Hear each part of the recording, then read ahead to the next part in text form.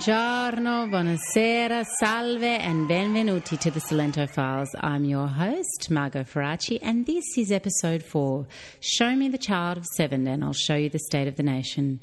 This will take about 20 minutes to listen to, so come with me as we welcome the arrival of spring in the Salento. So the cherry blossoms are out, the locals are taking la passeggiata in the evenings, and the Salento is transformed. Spring officially commenced on March 21, and this episode is a child of the Pulian sunshine created on our balcony overlooking the olive trees and our neighbours backhoeing. We've already managed to be the victims of a hit and run on our brand new car. The damage is minimal, but enough to be annoying. Interestingly, the guys at the construction site across the road on which our car is parked were quick to front up, unsolicited, to our house, point out the damage to us and assure us it wasn't them. There was something very much like Hamlet's player queen about it. Tony the builder doth protest too much, but we are without evidence and we'll take ourselves off to the insurer. In all, though, the sun and the energy of the locals have combined to give us the irritating smugness of people who made the right decision about their 2012 destination. The rest of Italy is still cold, but we're not. So, first things first. After the release of episodes 1, 2 and 3 in early March, the Salento Files has received a lot of feedback, as well as being downloaded in countries as diverse as Malaysia, Turkey and Lithuania. So it's time to respond to your feedback and answer some of your questions. Firstly, a lot of people have asked, is that Mitch on the bongos? My answer is yes, that's absolutely Mitch. And that's Eve on the clarinet. Charlie, of course, holds the metronome and does miscellaneous percussion. We may take the show touring in Europe this summer, so watch your gig guides for details. Second question, what's the Salento? Probably should have explained this one, shouldn't I? The Salento is the extreme southern region of Puglia, which is the extreme southern region of Italy, which is the extreme southern region of Europe's economic fortunes. Uggiano la Chiesa is smack bang in the middle of the Salento, or the Salento, as they call it in characteristic rough and ready local dialect. It's pretty much everything below Brindisi, where some of you might have gone to catch a ferry to the Greek islands back in your wild and crazy backpacking days. Speaking of dialect, the local Salentino dialect is actually closer to Sicilian dialects than those of the closer northern Puglia or Basilicata. Like everything, that's all because of the Greeks. All I know is that the locals shift into dialect when they don't want me to understand something. Fair enough, I'd do the same thing if I could. And now a few comments which I will deal with summarily. From Signore Marco T in Neutral Bay, regarding my comments about an empty mind being the devil's playground. Signore Marco T says, I think my mind is the devil's playground whether it is empty or full, and maybe it is more like Disneyland for the devil when it's empty. Having known you for a little while, Marco, I tend to agree. From Signore Eduardo N, somewhere in the Middle East, asks, what's with the canned applause? My response is, well, Signore Eduardo, if that is your real name, what's with assuming it's canned? How do you know I'm not recording in front of a live studio audience like The Cosby Show? I'm offended. And from Stavro V, somewhere in suburban Melbourne, after listening to episode 2, he says, I vote C for baptisms all round. My response is to be reminded of that Oscar Wilde quote that goes something along the lines of not wanting to belong to any club that would have me. Lastly, from the mailbag, many of you have commented on episode 3 about courage and how it made you think about your own courage and occasionally stupidity. Good, that's the point. Examples are easy to come by once we stop looking in lofty places. My Year 12 chemistry teacher, Annie Ada, used to say very passionately, students, chemistry is everywhere. So is our courage. Now on with episode 4, Show Me the Child of 7 and I will show you the nation.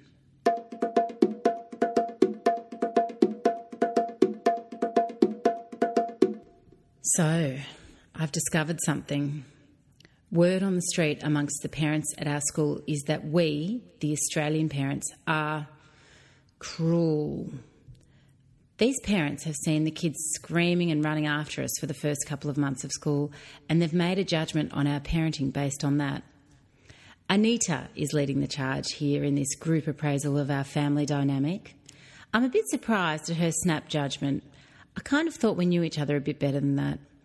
She has a daughter, Maria Chiara, to whom I teach English. She also has a son, Lorenzo, and he is in the same class as my children. As an aside, yes, they are both the children's real names. So I run into Anita a lot. I'm always keen to make conversation, and she often asks me questions about Australia. Yes, the flight is a long time and quite expensive. No, we don't eat kangaroo for dinner every night.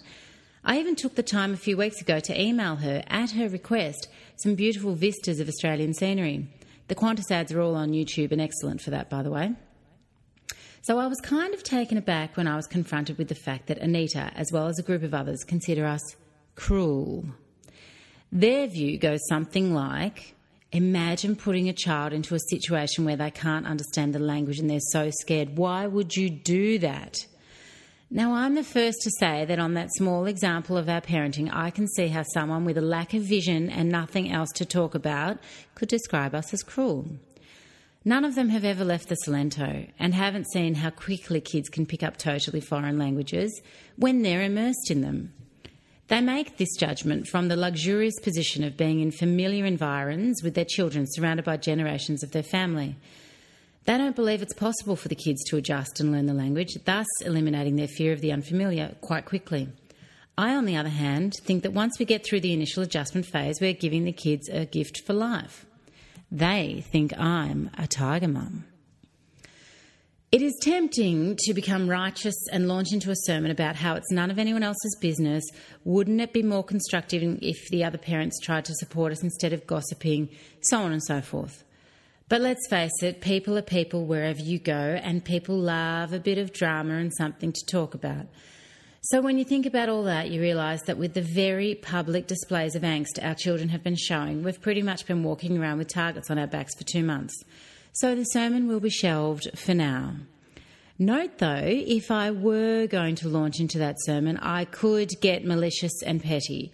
And if I were to get malicious and petty, I might say that if we want to start making judgments, I'd be happy to make some of my own, which may include commentary on the excessive application of eyeliners on mothers for the 9 a.m. school drop-off. Ladies, I would say, WTF is with the raccoon eyes in the morning. But I'm not like that, and neither are you. There's something more important to talk about here. You see, there is exactly the opposite reaction from people in Australia to what's been happening with the children. Every Australian I know has said, look, it'll be great for them in the long term, hang in there, it will get better, they won't even remember this difficult part of their lives, or words to that effect. Generally, the Australian approach would be to focus on the long-term benefits. Some pain now for some gain later. Contrast that with the allegations of cruelty and you start to get a feel that there's a big difference in the way we raise our children and therefore the way those children grow into adults and behave. The children of today are the adults of tomorrow and carry the culture which can determine the fate of a nation.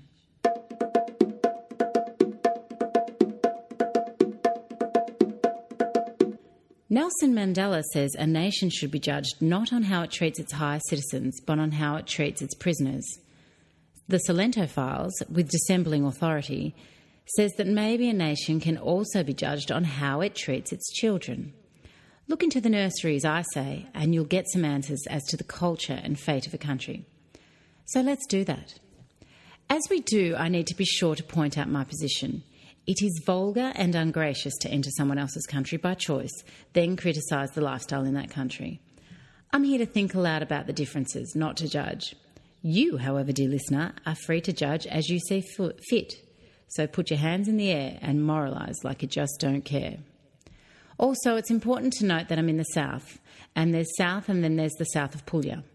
As much as attitudes vary between North and South Italy, it might also be that attitudes vary between here and, say, Naples.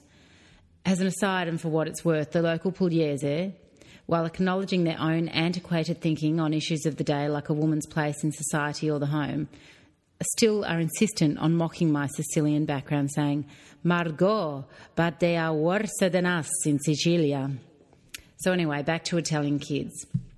What happens with them? Well, when they cry, kids here are handed chocolate or lollies by parents, school teachers, the local butcher, strangers, anyone really. There's no thought given to dental hygiene, strong constitutions or health generally. It is just a way of shutting a kid up. and kids do cry lots. They cry lots because they're tired. Generally, kids go to bed here after 10 p.m. Parents don't like fighting with their kids in Italy, and we all know that when you put your kids to bed, a fight usually ensues. Also, culturally, it is seen as being cold to your children if you want to put them to bed before you yourself head off. Why wouldn't you want to stay up with them all night until you yourself go to bed? Don't you enjoy every minute with them? We've just trudged through 3 months of winter. The following scenario has been extremely common. I'll be walking along, thinking of something else, when a stranger will stop me, point to the children and admonish me for 2 things. Firstly, not covering them up enough, and secondly, having them outside at all. Now, it might be 10 degrees and the kids might be wearing goose-down Kathmandu jackets, but that won't matter. I really shouldn't have them out at all, is what old Tony will tell me. Interestingly, or perhaps predictably, these dressing downs from old Tony or his wife are never directed at Mitch, the children's obvious father. Kids don't go out in winter here at all. For all of December, January and February, 150 children at the school have been locked inside for 8 hours a day. They are then bundled up into the Fiat Puntos in their hats, coats and scarves. If you can remember any of the Simpsons episodes when Maggie wears a snowsuit and looks like a big padded star, well, you're starting to understand. They are then taken home to watch TV from 4 p.m. until bedtime. See previous comments. So what do you think is better? To get the kids out for a play on a 10-degree day or sit inside and watch TV? Well, I know what you'd say, but that's because you're cruel Australians who are cold and uncaring about your children.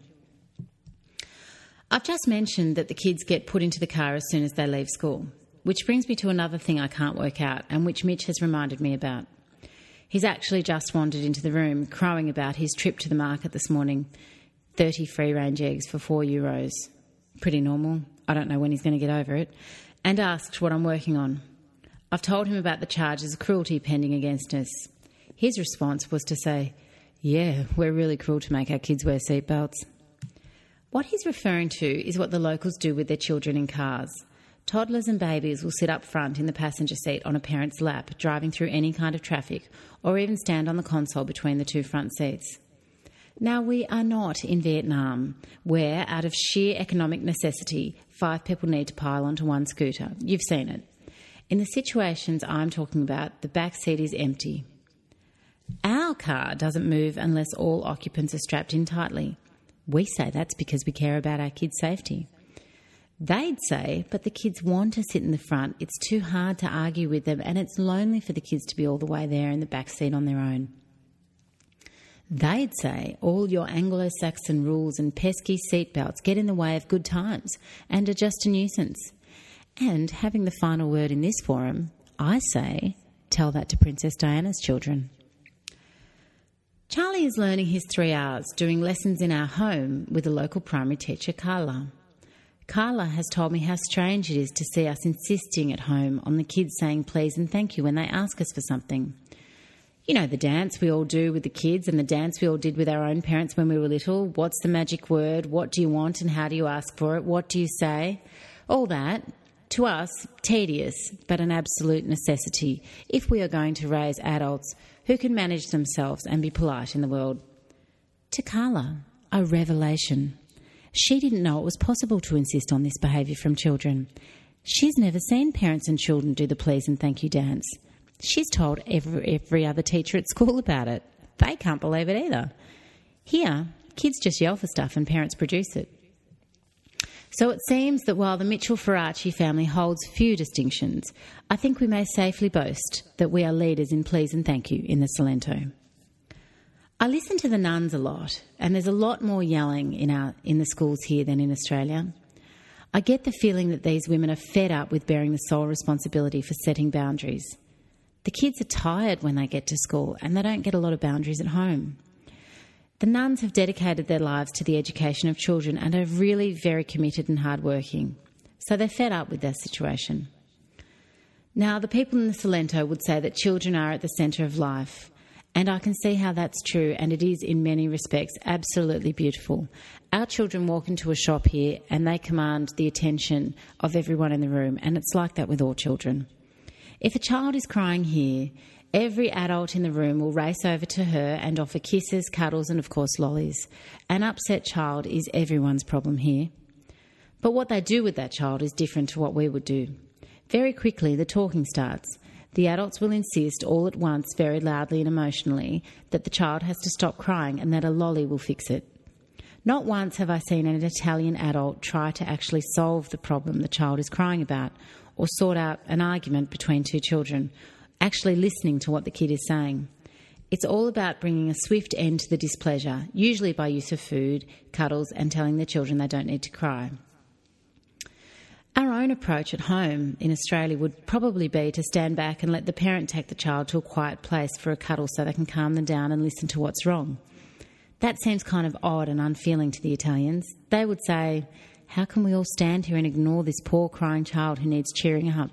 We all need to take responsibility for this. So if Italian kids are raised this way, what does that mean for them growing into Italian adults? The question that keeps coming to mind is discipline. Doing hard, unpopular things to achieve a greater outcome.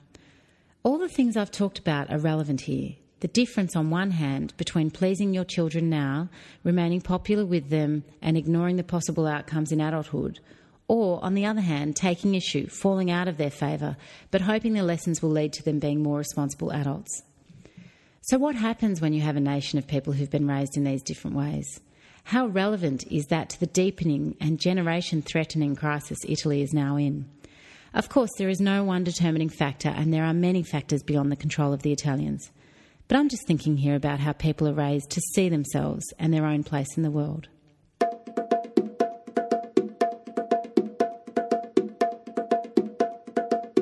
Italy's economic fortunes really, really matter. Italy has an economic responsibility to the world. To get some perspective, look at the other failing EU economies. Greece, Ireland and Portugal are the three countries currently living off Europe's bailout fund and the International Monetary Fund. And combined, their economies make up less than 6% of the Eurozone. Italy's economy makes up 17% of the Eurozone. Look at what the demise of those first three countries has done to instil fear even as far away as Australia. What would the failure of Italy do to us? When we think about discipline, look at Italy's public debt. At 120% of gross domestic product, it stands at 1.9 trillion euros. Compare that to the combined Greece, Ireland and Portugal public debt, which is around 640 billion euros.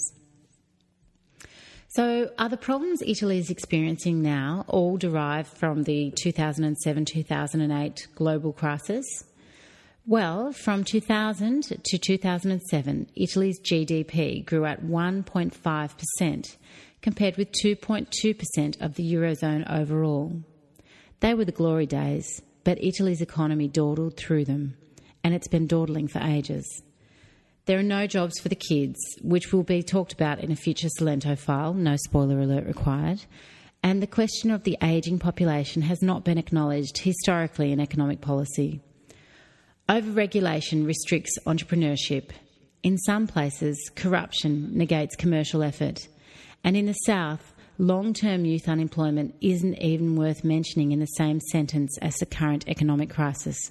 When I do, they reply, "But Margot, it was always like this down here." Now you'll know about the recent political situation.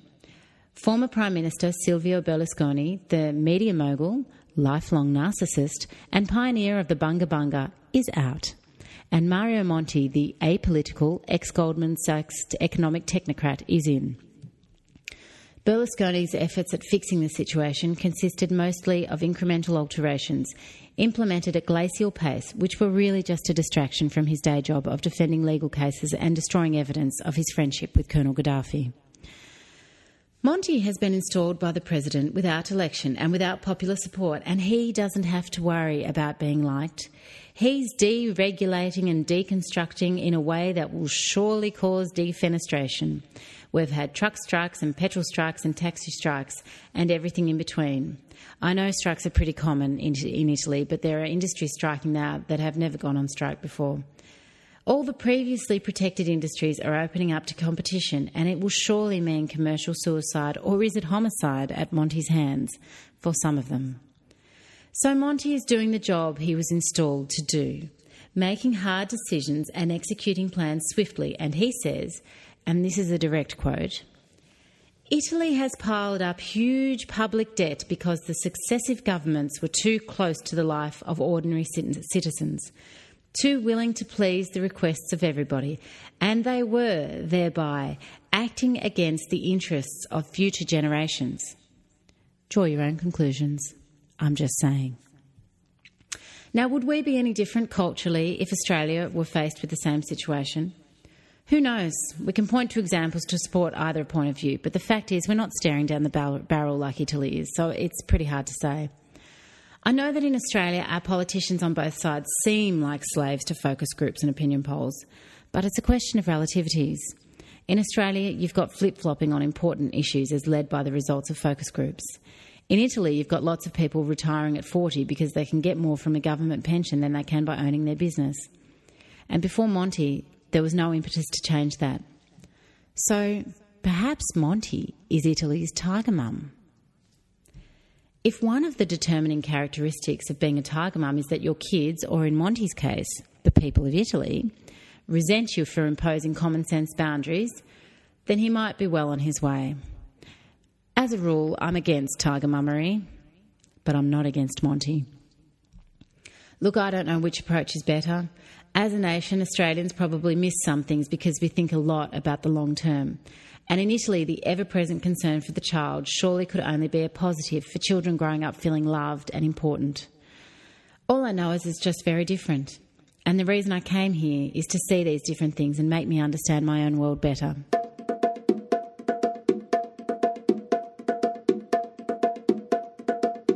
So, back to me being a cruel Tigermum. The car park mafia at school might be right. We may have been cruel. I'm sure our children would have agreed at the time, and I've always said that even Charlie and no one else will be the judges of my abilities as a parent. After 2 months, though, our kids race each other up the stairs to school and leap into the 70-year-old arms of Suor Geraldina, Sister Jerry, as we call her, for a big hello kiss. Every day brings new advances with their Italian language because they are immersed in it every day. And with winter over, they're even allowed to play outside now. In fact, I was out in the school playground this week with Evie. The now infamous Anita was there with her little boy Lorenzo. I was feeling self-conscious and bracing myself for more of Anita's unsolicited opinions of our family. Oblivious to all this, Evie raced over to a piece of play equipment, which is fun to play on with one person, but really much better with two. With the full force of her mighty lungs, Evie yelled out to Lorenzo, "Lorenzo, vieni qui, giochi con questo." "Lorenzo, come over here, play with this." Lorenzo raced over to join her. Anita saw the whole exchange and her jaw dropped. I looked up and smiled. Definitely a bit more than was warranted. And if I could have found the words in Italian, I might have quoted that great Australian Daryl Kerrigan and said, "Suffer in your jocks, Anita. See you in 2 weeks."